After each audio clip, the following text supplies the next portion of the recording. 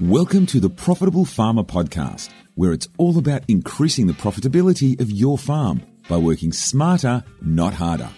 And now your host, business expert, Andrew Roberts. G'day, Terry. How you going? Hey, Andrew. Very well, thank you, as usual. Mate, great to have you back. And how's everything going for you down in Sydney? Having a good week? Yeah, no, so far having a good week. The market volatility is actually throwing up opportunities, so therefore it's actually a really busy time of this period, and lapping it up with all the headlines driving prices down, therefore being able to get a lot of things that are cheap.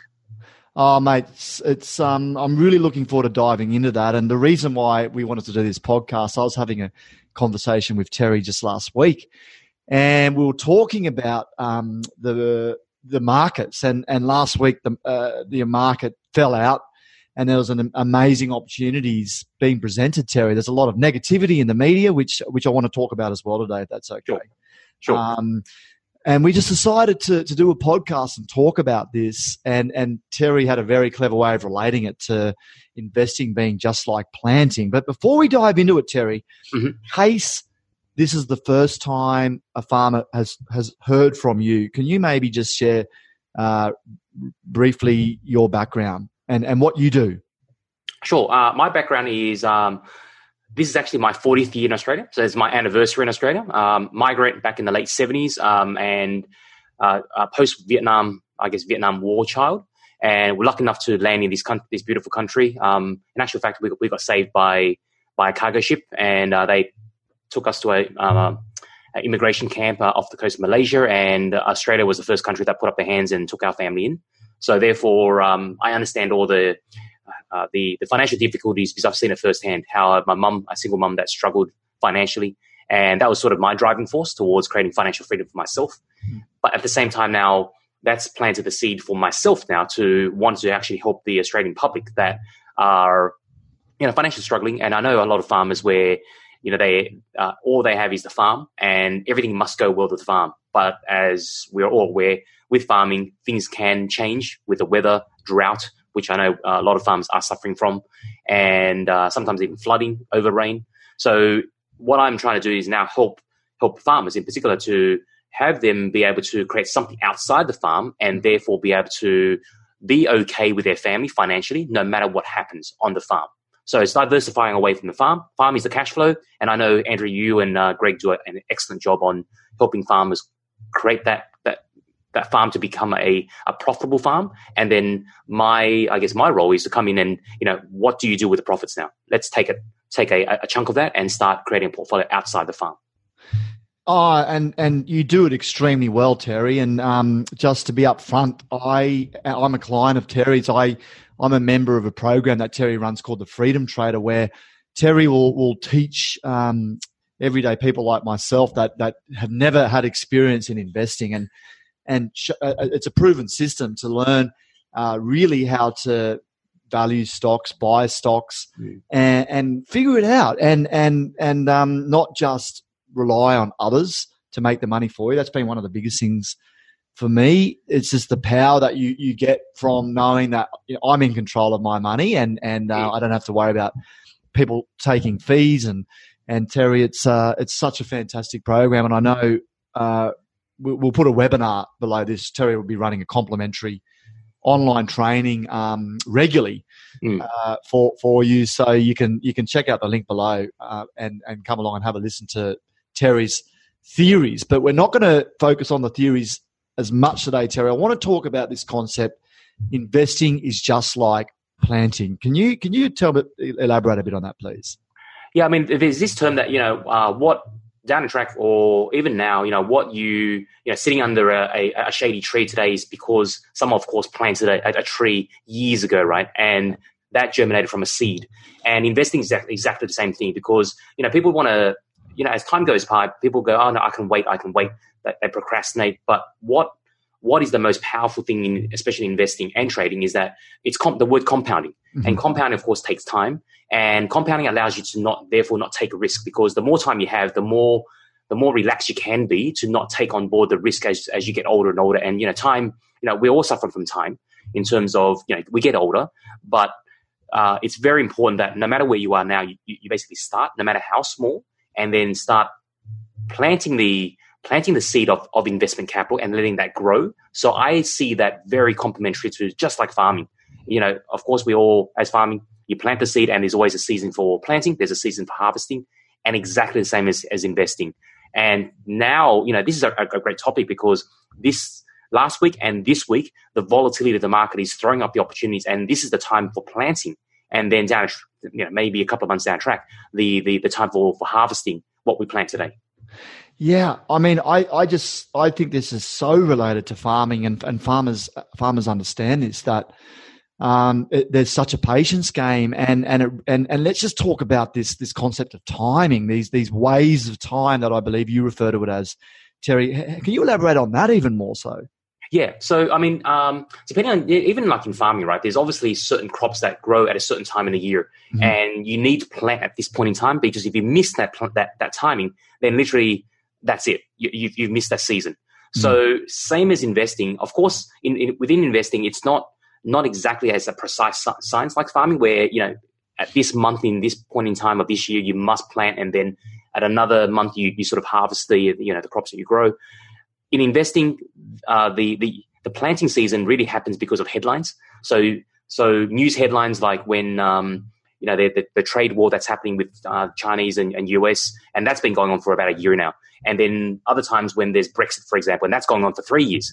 But those things happen, and they throw out these news headlines. And despite the challenges of that time, I see that as a contrarian investor, that I actually don't mind those type of headlines, because that drives down prices, and we generally want to come in and buy things on sale. Mm-hmm. So, I mean, if I relate that to farming, it's just like crops, as well as maybe, herds of cattle. If you're in the cattle game, when things are on sale, you generally want to buy more of it, because you know that they're valuable and they can be sold down a track, right? So exactly like investing in stocks, things go on sale when there's news headlines, and if you sort of miss it, or you fear those headlines, then you'll miss it, and you'll see it reverse. The prices reverse back up, because in time everything does, because everything does have value, just like stocks.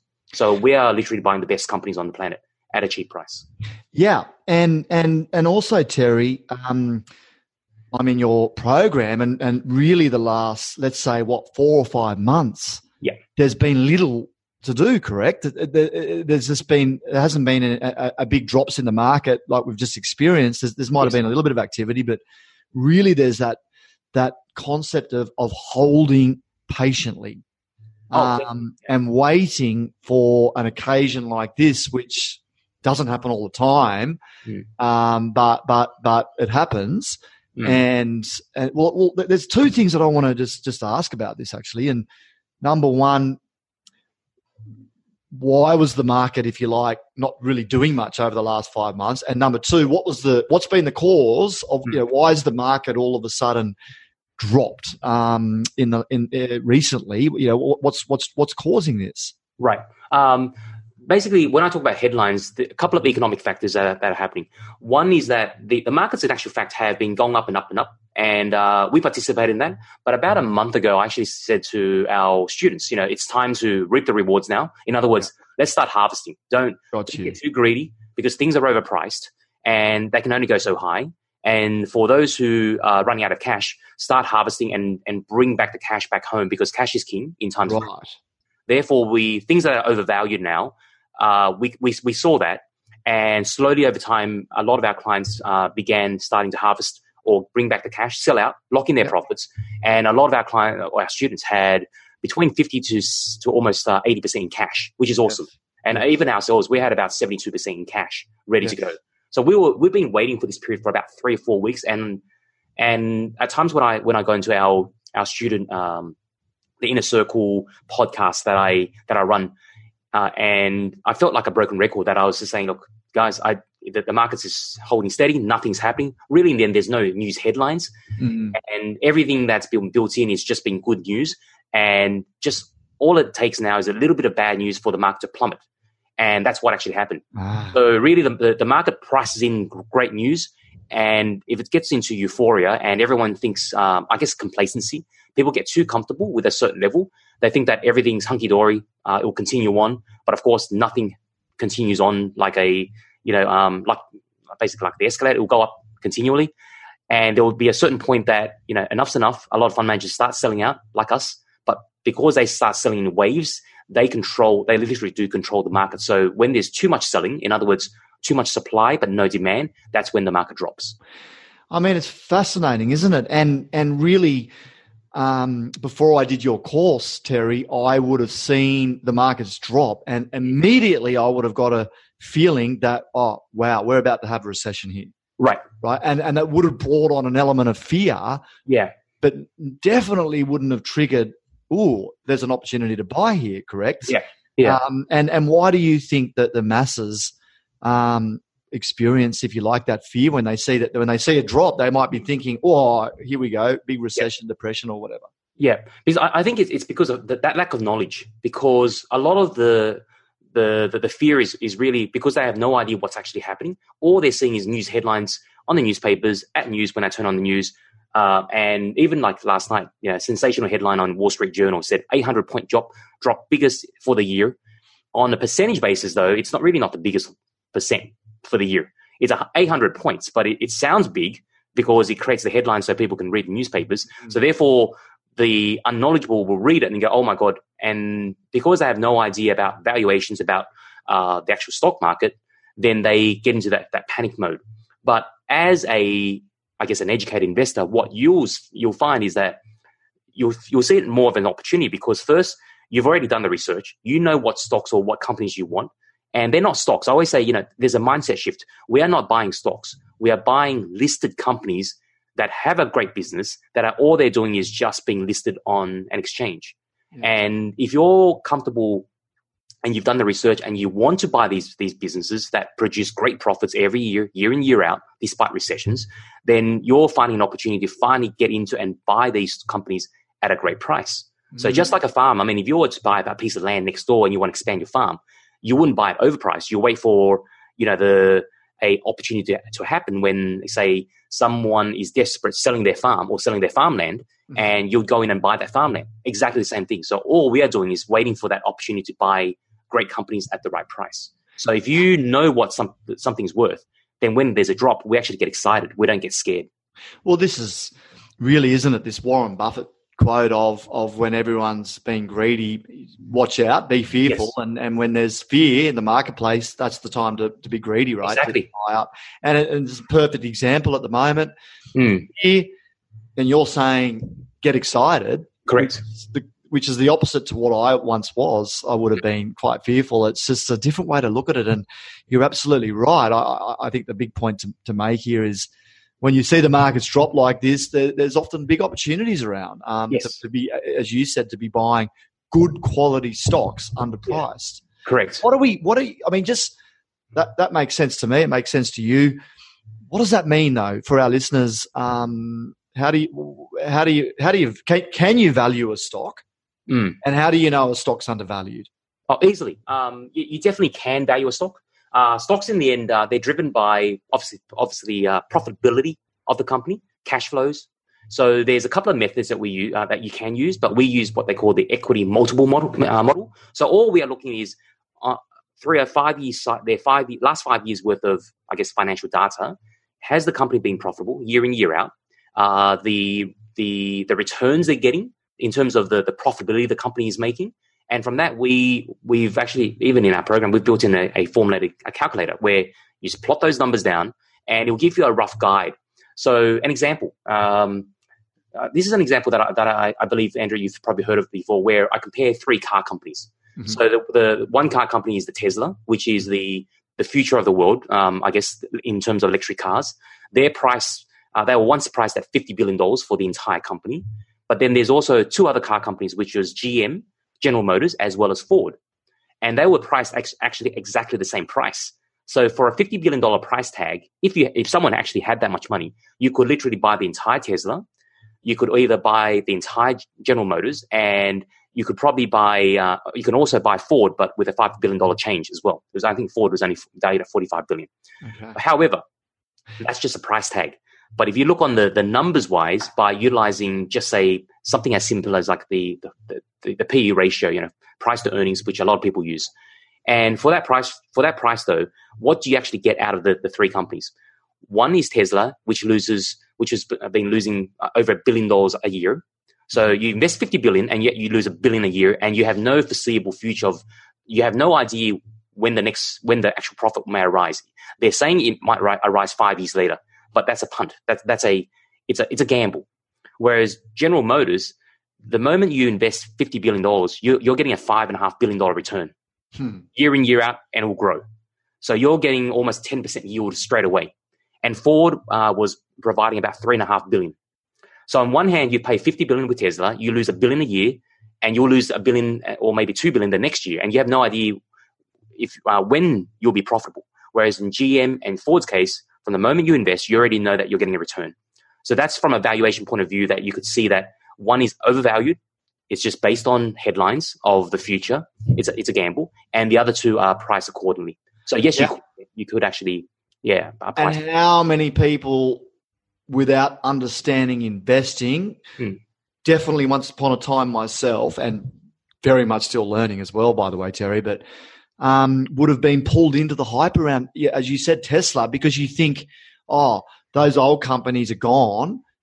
Tesla's this new upcoming business, and you think, what a great investment. I mean, if I'm going to put my money somewhere, I prefer to put it into that, right? And that's the media can create that, correct? Correct. And a naivety in knowing where to put your money. And I'm just so grateful that you teach this theory, Terry, because so many of us just don't understand these things. Yeah. And not only that, we listen to a journalist that writes an article in a paper that could be a 21-year-old, graduate from uni that's got minimal experience in investing. They don't really understand it themselves. They just want to sell the news, right? Correct. And Andrew, just following up on what I just said earlier, if you recall, a year earlier, I was on your stage, on your platform in the Farm Owners Academy, right? Yeah. And I was giving that example at that point. And at that point, I think Tesla was worth about $300 per share. And I said, would you choose Tesla over GM, which was price range was much lower? And interesting fact, now it's a year later, after I spoke and we taught, I think it was almost 100 and something farmers on stage. And after we spoke, this whole year has now proven that now, in actual fact, what Tesla's happened in that year is Tesla's dropped by about 30%, is now a $200 stock, yet GM's gone up by 20%. Funny. So the numbers don't lie. The numbers are there. It's whether you take the time out and educate it to look at the numbers and know what you're doing, so you don't get pulled into or sucked into these so-called hypey type companies and start losing money from day one. Terry, talking about this waves, the timing and the patience that we have to have for the timing. I mean, you can also, I don't know if you could share an example of an amazing return you've had in 1 year. Sure. And a terrible return you've had in 1 year. Sure. When you average it out, it's been a consistent, done really well, right? Because that's the other thing, correct? Like there can be extraordinary years and average years and it's the patience of the 10, 20 years. But can you just talk a little bit more about that, please? Yeah, I mean, one of the best examples I'll probably give you is during, and people will remember this, the global financial crisis, the GFC, back over 10 years ago now, back in 07, 08. So terrible year was during the GFC, we actually saw it coming. So we sold out a bunch of our stocks. We held about 60% in cash, 65% in cash. So we had a lot of cash, and literally there was nothing to do for a whole year. Our portfolios went down by about 6-7%. So we were negative 6 or 7%. But then I went on holidays because there was no opportunities. Everything was actually on sale, but there was a lot of fear in the markets. So we were waiting to a time to finally plant that 65% cash back into the markets. And when did that time come? It came almost about 12 months later when finally things stabilized. The fear was still there, but if you knew what you were doing, things were now very cheap. And the following year, we got in the 40-50% returns the next 2 years. So I think it was 38% for the first year in 08, and then almost 40% in the next year. So we had almost double our money within 2 years and we had no leverage. It was literally just cash returns. And I would say that was probably the lowest type risk type investing you could do, because things were totally on sale. We were literally half price bargains. Yeah. And you could see that as long as the market finally accepts that, it'll push the price back up, because and again, at the end, it's not, we are not the only ones that are investing properly. There's also great fund managers out there which control billions and basically $1 trillion worth of capital out there. And they are the ones that create the demand and supply. And if they're back into it, as long as we basically go in for the ride. So we are investing just like great fund managers around the planet. Wow. Mate, I just love that. And so the thought of a big crash coming, yes, is welcoming to you. It's very welcoming. And that's one big crash. And another example was Brexit 3 years ago. Because we've got something like what we call the VIX, the volatility index. And it was so much news where even myself, I was surprised that Britain the public voted to get out of the EU. And that literally drove prices down within 48 hours, I think between 10 and 15%. So the market tanked 15, 20% in literally 48 hours. And when I watched the ABC News, I saw it. I go, oh my God, that was a surprise. I did not expect them to vote to get out of it. I actually thought they would go the other way. Mm-hmm. And at that time, we were cashed up as well, because things were overpriced. We sold out. So half our portfolio was in cash, more than half, about 60%. And literally within 72 hours, we ran out of cash because everything plummeted, but yet the VIX showed us nothing was happening. It was just so-called headline news again. So we reinvested everything within a 72-hour period. So for the first time in a long time, I ran out of cash. Wow. And within 2 weeks, we made that 15% return very quickly. And that was probably the fastest return I've ever made. Just in, out. Then headlines came in. 48 hours later, went back in, fully invested, 100%. I literally had no more cash. And then within 2 or 3 weeks, we sold out again. And that was one of the fastest returns I've ever made. And that was only 3 years ago in Brexit. Yeah. Fascinating. Yeah. And really the volatility at the moment is this whole US-China trade dealing, correct? Yes. And because they still haven't got clarity on it, we're potentially going to experience it. Oh, a lot. Yeah. So really there's, plenty of opportunities around, but we also need to be careful too. Yeah, definitely. Yes. Yeah, caution is definitely warranted, because, and this is why I say... It could drop further. Yeah, correct. Yeah. And I do believe the volatility will drop and the market will drop even further, which I'm hoping it will, in actual fact. But, that question of, is there going to be a recession? And I ran quite a long session on, what actually causes recessions. So there's this talk of, is the recession happening? So there's usually a couple of things that happen with recessions. First is interest rates are very high. And when interest rates are high, people start pulling back because their mortgages are up. They can't afford to go out and spend. But at the moment, as we're all aware, interest rates are very low. So in actual fact, consumer confidence is still very high. People are readily going out there, having dinners, buying things like normal. There's actually been not much change in behavior. The other thing that is very important for people to understand is recessions usually happen when there's high unemployment. At the moment, there's actually almost full employment from the employment rate point of view. Australia, as well as the United States. In actual fact, it's quite hard for people for employers to get the right people, because there's no employees around that are ready to go for work. So employment is still very high. And finally, the other thing is the consumer confidence. People are still going out there and spending like usual. And that's really the cause of recessions. So all this talk of recessions, yes, it may happen. Maybe it's a year or 2 years down the track. We monitor that. But at this point in time, as I see it, there's definitely no recession. The US-China trade deal, from my opinion, I do believe that they need to strike up something. It's in no one's best interest to have this go on too long, because both economies are suffering because of the unclarity, where businesses are now scared to reinvest because they don't know what's going on. So therefore, we treat that as headline news because it drives down prices. We go back in, buy it. Any big bit of good news that there's a meeting happening, the markets go back up, and then we find that opportunity to now harvest and sell back out. and again, and down the track, we'll probably do the same thing.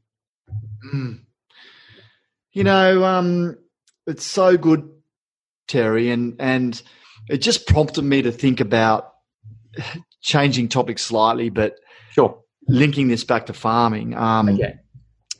Where the price of farms is just going up and up and up and up. So there's huge capital gains, and this has been going on for a long time. So buying into a farm is really hard at the moment, or buying up land, and it just seems the more demand is pushing the pricing up, etc. But the returns on these farms, on average, are like 2% on assets managed. So. Right. Part of me just sort of feels it just doesn't quite add up or make sense. It's a bit like the Tesla in some ways. And does that potentially create an opportunity for prices to readjust soon, Terry? I mean, it's crystal balls. We don't know that because everyone wants to get into farming still, right? But I still look at particularly the average.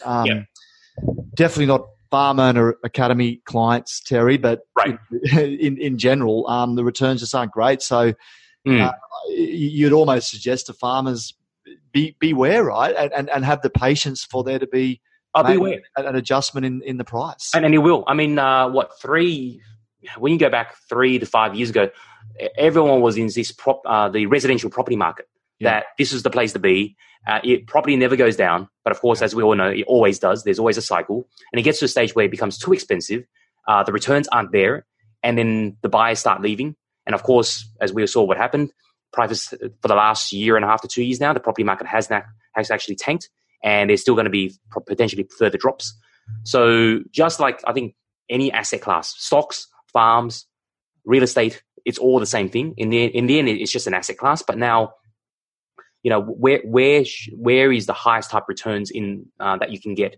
And this is something that I learned from you, Andrew, how I was not aware about the very low returns on farmland. I didn't know it was that 2% range until you showed me. Yeah. And I was quite surprised that it was actually. Well, it was the ABARES. It's not actually me. So it's just statistical data collected. Yeah. Yep. Yeah, so it's very surprising. Yeah, so I would say if there's euphoria in farmland buying right now, definitely hold back, because there's going to be, like all asset classes, stocks, or residential property and farmland, there's going to be a readjustment, and that's, if you're thinking about buying land, then that's probably the time down the track to look. Yeah, patience, mate.